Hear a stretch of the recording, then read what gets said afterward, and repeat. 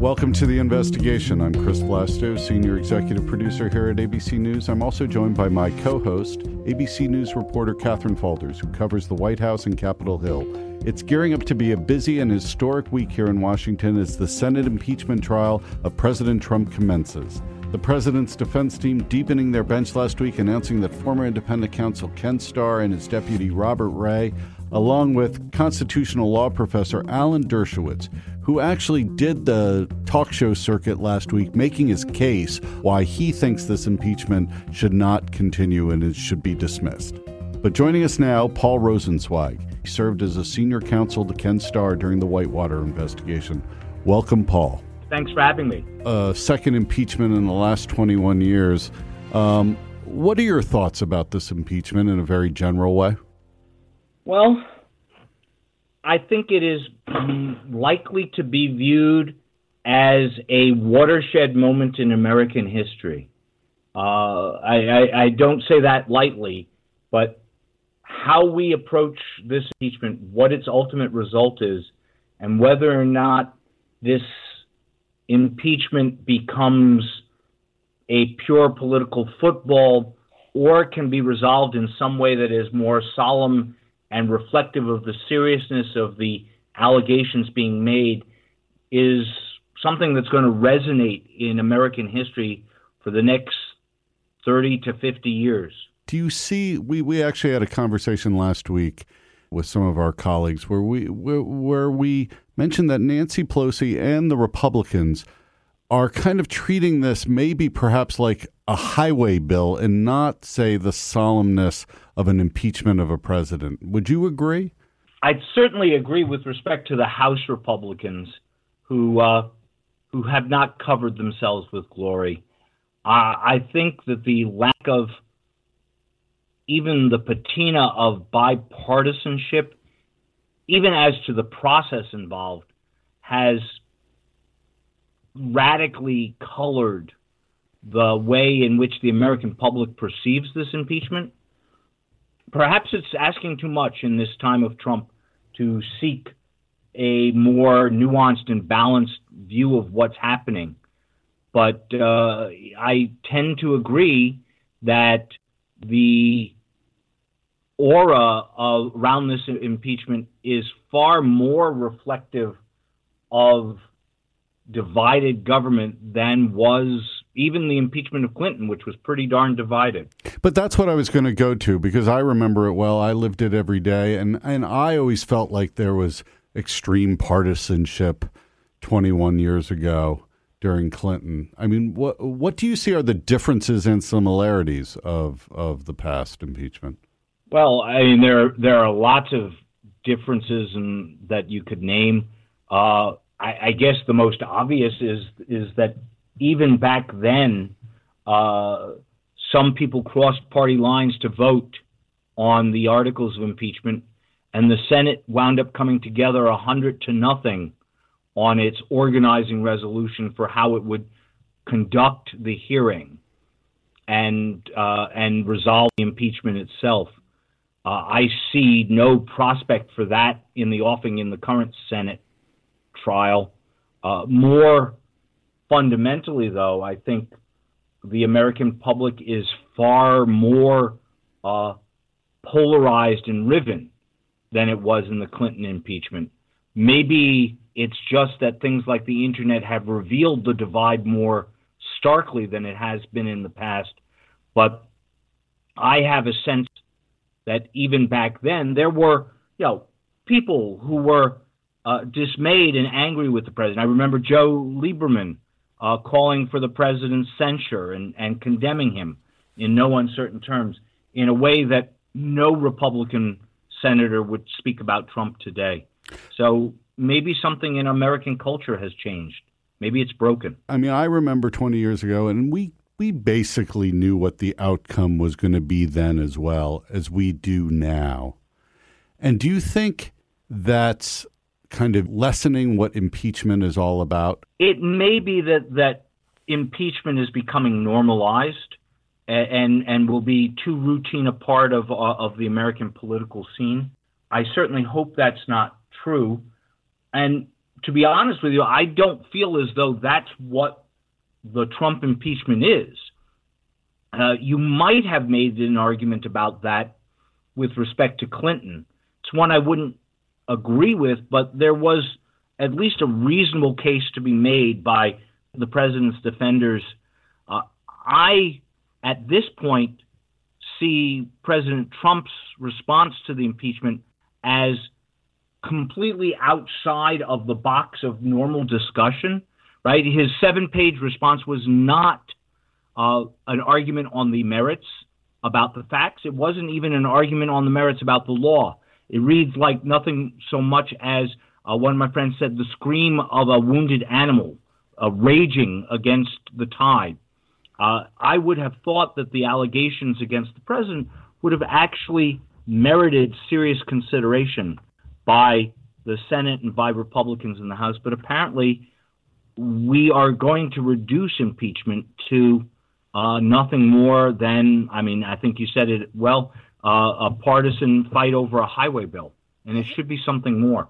I know you guys were touching on this a little bit, but what we're hearing from Republicans up here on Capitol Hill is that this is the Clinton impeachment model. We want to do it the same way.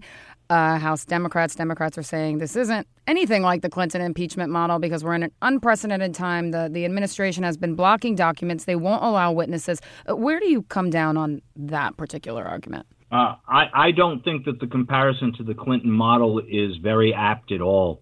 The Clinton impeachment came after a 9-month criminal investigation during which every assertion of executive privilege was eventually overcome, and all of the documents requested by the independent counsel Starr were received by him and reviewed and put into his report. Bill Clinton himself testified before the grand jury and even went so far as to give DNA evidence. So when Starr produced his report and gave it to Congress, he essentially gave them a completed package, and the facts were not really terribly in dispute. Today, by contrast, the House investigation was stymied at every turn by President Trump, who has turned over almost no documentation at all, who tried to stop every witness from testifying, who did not testify himself and refused to do so both to Mueller and to the Congress. And so we are in a different place now where additional factual development is necessary, and that is and ought to be the province of the Senate. The comparison, I think, is kind of apples to clouds. So you talk about the additional factual developments here. So again, there's obviously some witnesses. John Bolton has said that if he's subpoenaed, he'll come testify. He's a central player in this. But the other thing that I think is going to be interesting to see play out up here is that new evidence that's coming in from that Giuliani associate, Lev Parnas, who's sharing this with the House Intelligence Committee, who is releasing it on a rolling basis as they get it from him. Now, Republicans, as you know, don't want this evidence, and at least sources are indicating from the White House side of it that they will attempt to block this new evidence. Now, explain to us kind of how this works. Should that evidence be included if there's more evidence that comes out during the trial? Should that be taken into account, or should it just be that evidence that came out before those articles were formally transmitted from the House to the Senate side? Well, that's never been the case in any other impeachment. I don't know why we would restrict ourselves to the cold record of the House now. Every other impeachment that's ever happened in history has had witnesses and new evidence. I was going back and reviewing the Andrew Johnson trial from 100 years ago, and there were over a dozen fact witnesses called to testify by the Senate. Plus, it just doesn't make sense logically. What, we're going to ignore new evidence? What if tomorrow a smoking gun bit of evidence that was a tape recording of the president saying, yeah, I did it and I don't care and I'm going to do it again no matter what? If that came out, would the Senate seriously consider ignoring it? Just don't see that. That's a nonsense argument. But don't you think, though, the Democrats should have subpoenaed these people in the House And that way, yes, it would have taken some time, but we would get to the truth then. Don't you think that was maybe a calculated mistake? I would have wanted them to try and fight the subpoenas more quickly, but the courts were not being very helpful. The courts have still not ruled on the House Ways and Means Committee's request for Trump's tax records. In some ways, the courts bear as much blame for the place that we're in as anybody else. It would have been much better for the president's frivolous claims of privilege to have been overruled by the courts expeditiously. Unfortunately, that just didn't happen. And if you really are serious about waiting around for that in effect disables the House altogether, because they work on a 2-year cycle. And, they started pretty promptly. Maybe they could have started in March instead of in May with the first investigations.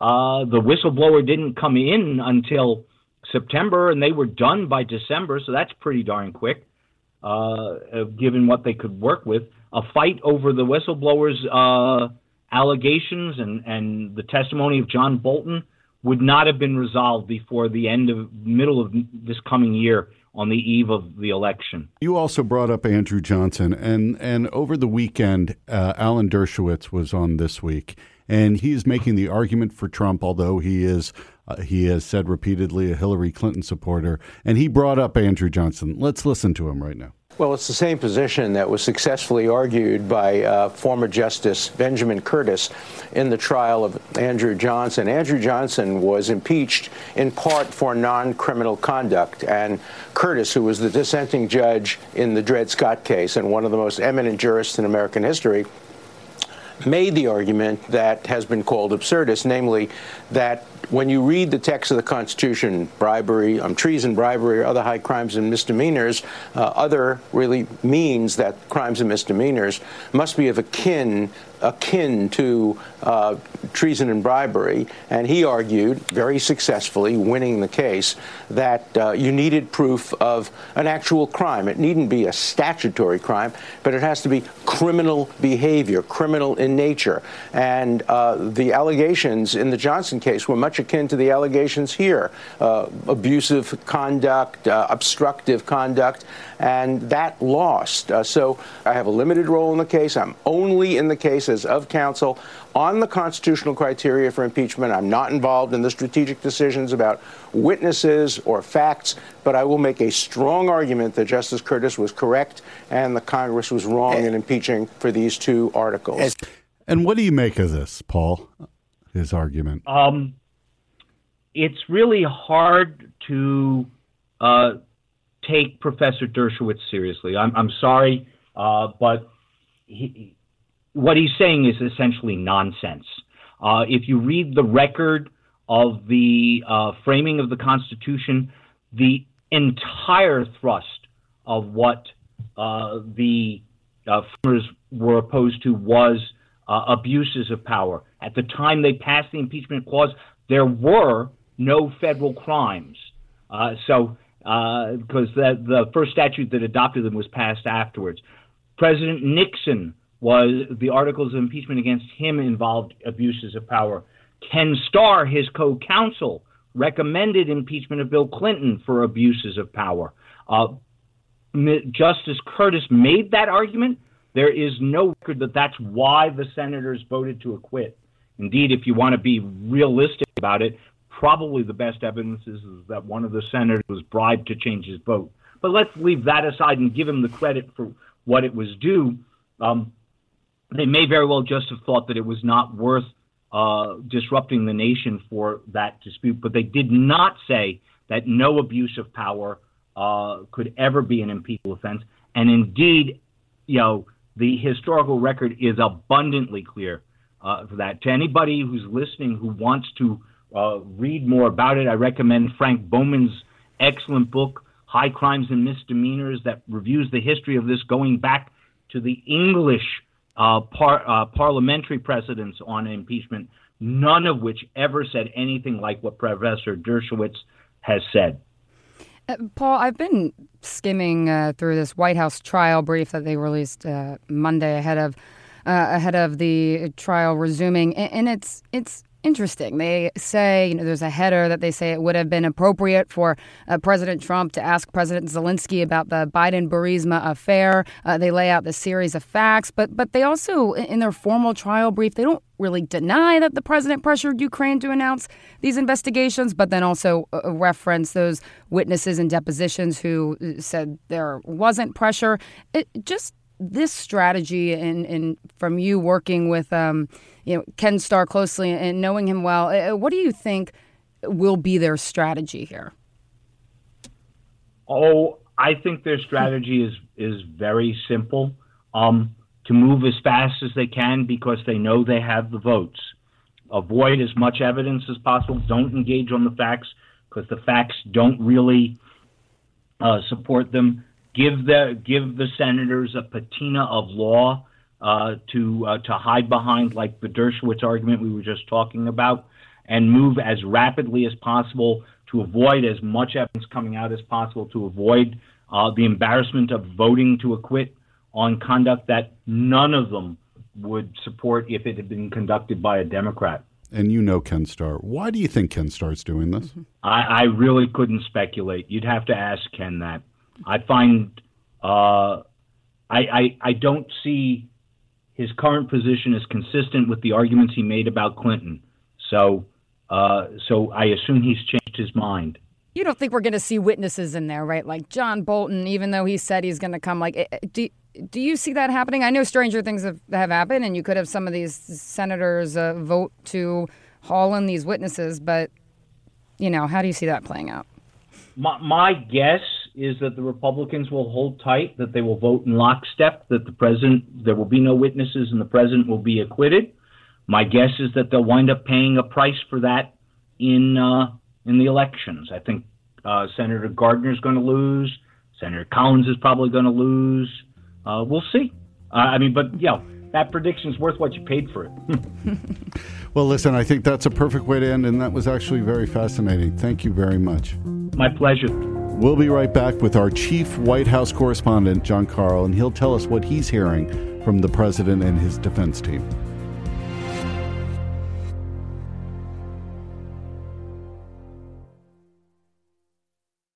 Welcome back to The Investigation. I'm Chris Vlasto, along with my co-host, ABC News reporter Catherine Faulders, who covers the White House and Capitol Hill.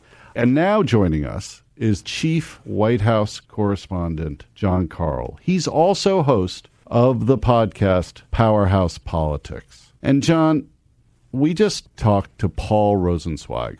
He worked on Ken Starr's team back 21 years ago, and he was extremely critical of the White House's argument back to the House. I think he called it completely outside the box of normal discussion. He called Trump's argument the scream of a wounded animal. Wow. Yeah. That's tough. And that's tough stuff. So what do you make of that? What is the White House strategy for this impeachment? Well, above all, the White House wants to challenge the legitimacy of this and say that, effectively the president wasn't really impeached because it was a sham process and it didn't go along the lines of what the founders had in mind with impeachment, and it wasn't fair, and litany of words like hoax and witch hunt.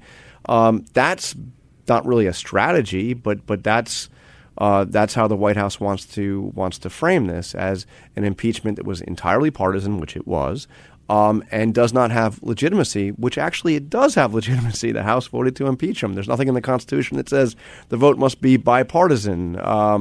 So that said, when you look at what happened after Nancy Pelosi turned over the articles of impeachment to the Senate, and you saw that first presentation on the Senate floor, and you see the Chief Justice of the Supreme Court being sworn in, and you see all 100 senators, actually there were 99 there at the time, seated in their seats and then going up and signing in that book their oath to do impartial justice, to see them raising their hands and saying "I do" to that oath as it's read.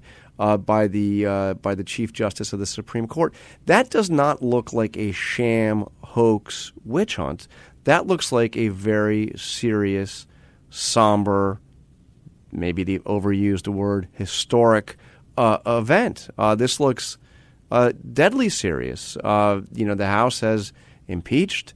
Now the Senate has in its power the ability to remove an elected president. So in the face of all that, I think that the White House doesn't want to give it that sense of legitimacy and seriousness and weightiness, and wants to portray this as just some kind of a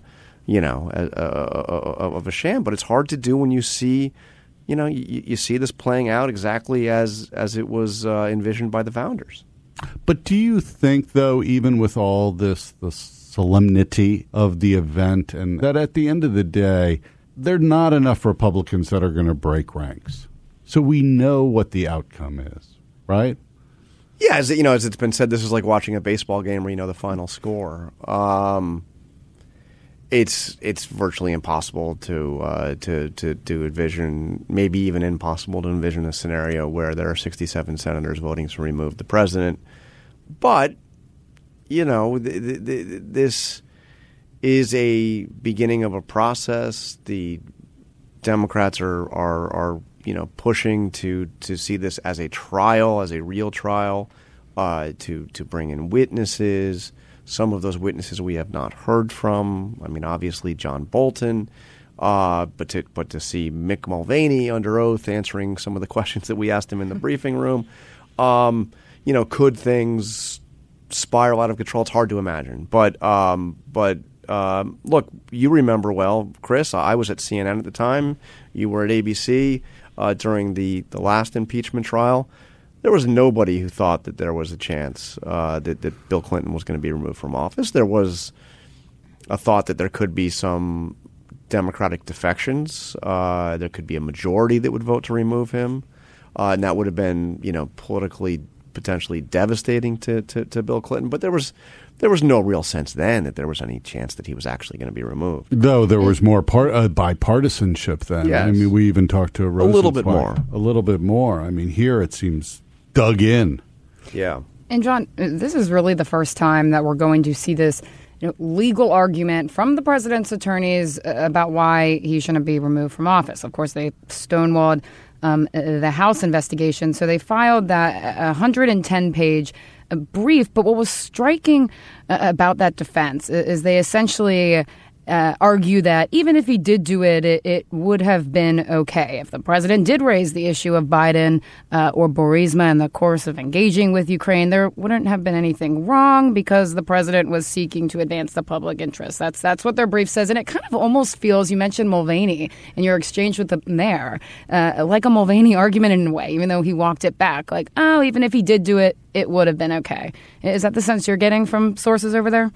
Yeah, it's the get over it. This always happens. There's politics and foreign policy, and the idea of using the leverage of aid, to get what you want out of a foreign government is that's called foreign policy.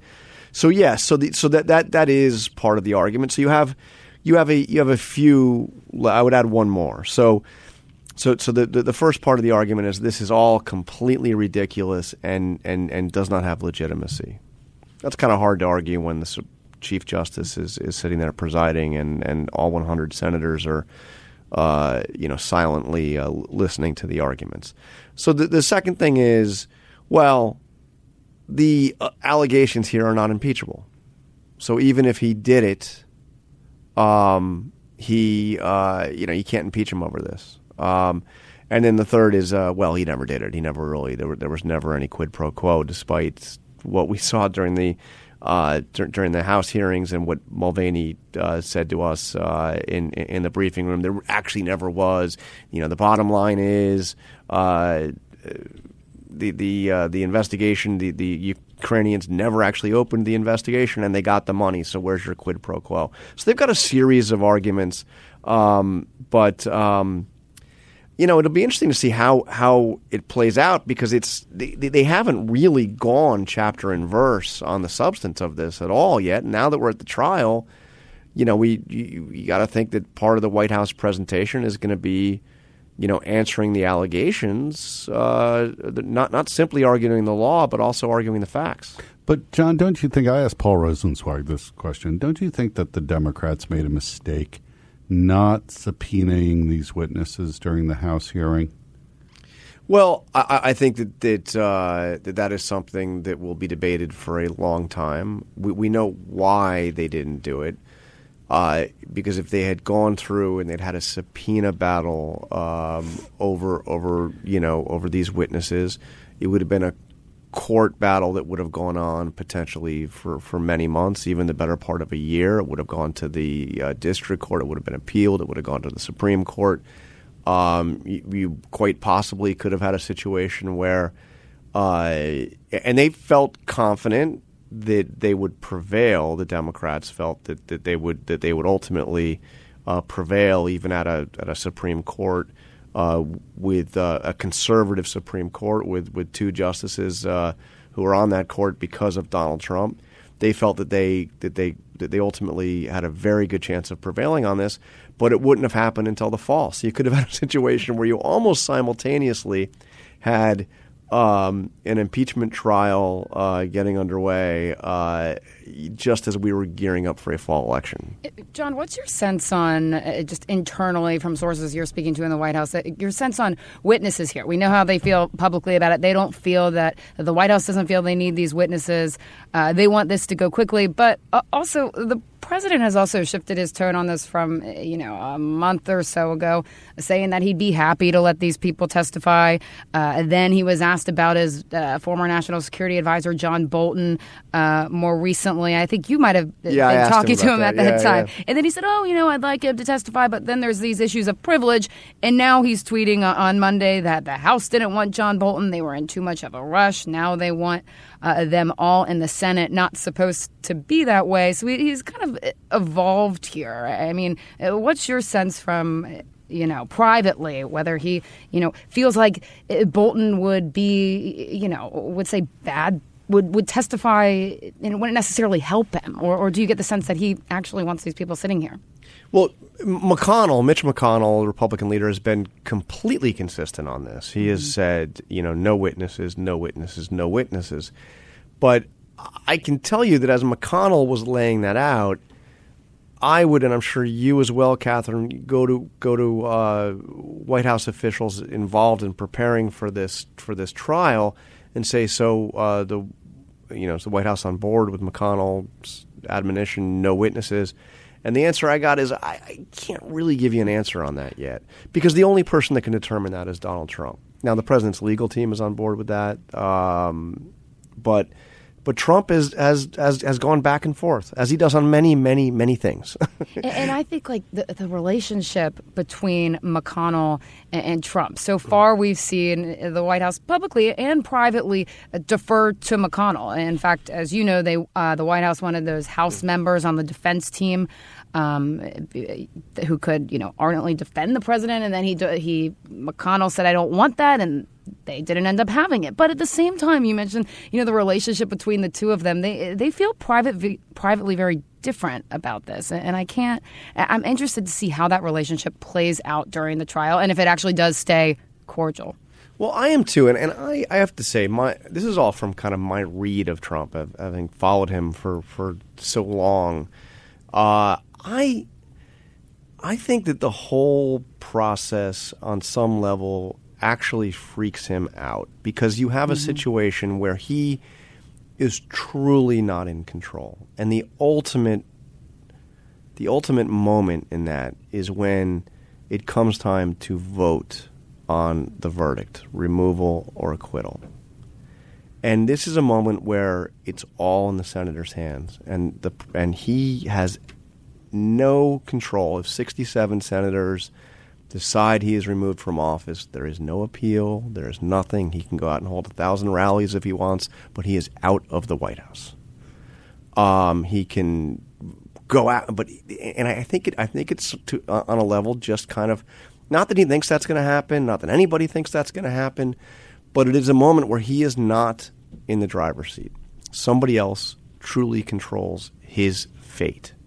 So if you look at the way he has acted over the last several months, it's become clear that we were headed towards a trial. I have to say the effusiveness with which he has lavished praise upon Republicans in the Senate, and the restraint that he has shown when you thought that he might have lashed out after one or another of the Republicans to go in a different direction has been remarkable. It was just last week when he, did an event with a large number of senators in the East Room of the White House, and he's going senator by senator and just talking about how John Thune, who I've never really heard Donald Trump talk much about, John Thune of the great state of South Dakota, made it sound like he was like, Henry Clay or something. It was just before that impeachment vote. Yes, those articles just before they were, almost simultaneous to the transmission of the articles of impeachment to the Senate. I think that this is part of why you see him deferring to McConnell. He knows that McConnell,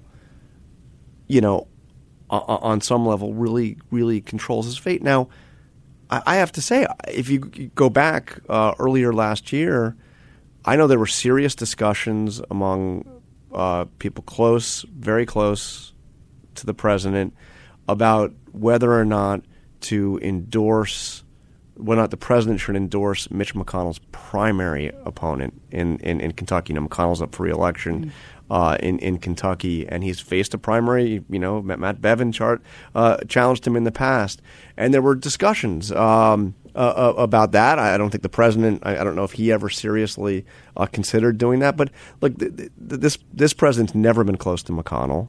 McConnell was one of the last Republicans to get on board in 2016, really only after it was done. And he's surrounded by people who, this president, who don't like McConnell. Mick Mulvaney is not a Mitch McConnell guy, for instance, right? And that's an understatement. But now, I think there's a recognition, certainly by the president's legal team and by the president himself, that they need McConnell. John, what do you think the effect on the voters will this have on Democratic voters?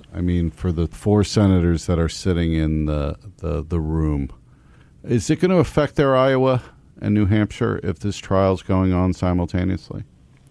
Absolutely. It's the pressure to be there and to be present is great, and these senators, for every day that they are there sitting in the chamber at an impeachment trial, they are not on the campaign trail. And by the way, sometimes if you're held back to Washington and you're a senator running for office, it can be a good opportunity because you have a chance to show, to get attention, to become associated with a cause. If there's a big Supreme Court confirmation battle, or if there's something that gives you a platform, they don't have any platform at all because they have to be silent. So it doesn't do you any good, and you're not even on camera for the most part. You're just sitting there in a chamber, stuck when you should be out on the campaign trail. Now I have to say, Chris, I don't know if you remember this, but I was in that chamber for a lot of days. I remember. In 99, and I remember there were often 99 senators there.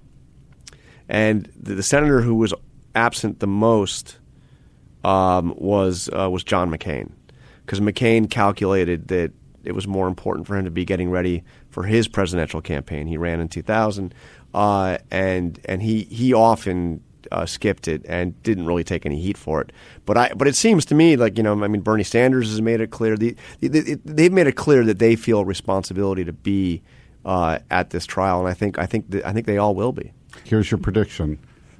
How long do you think this is going to last? I think it ends up being on the short side, which means 2 weeks or less. And the reason why I think that happens is I think there's actually a confluence of interest. Both the Democrats and the Republicans, despite the push that Democrats will make for witnesses and screaming about the process and screaming that this is not thorough enough. They actually don't want a trial that's going to drag on any more than the White House does, and that's largely because of what it does to their presidential candidates. But it's also because Chris, there is already before this has started, there is impeachment fatigue in the country. Mm-hmm. And those that are fired up for this and want to see it drag out and want to see it all go on, they're already not voting for Donald Trump. Well, so this politically it's not a winner. And that's not necessarily the way you should look at it. But that look, we're in a political world, and so I think that while Republicans clearly want a quick trial and to get this over with, I think that actually ultimately Democrats want that too.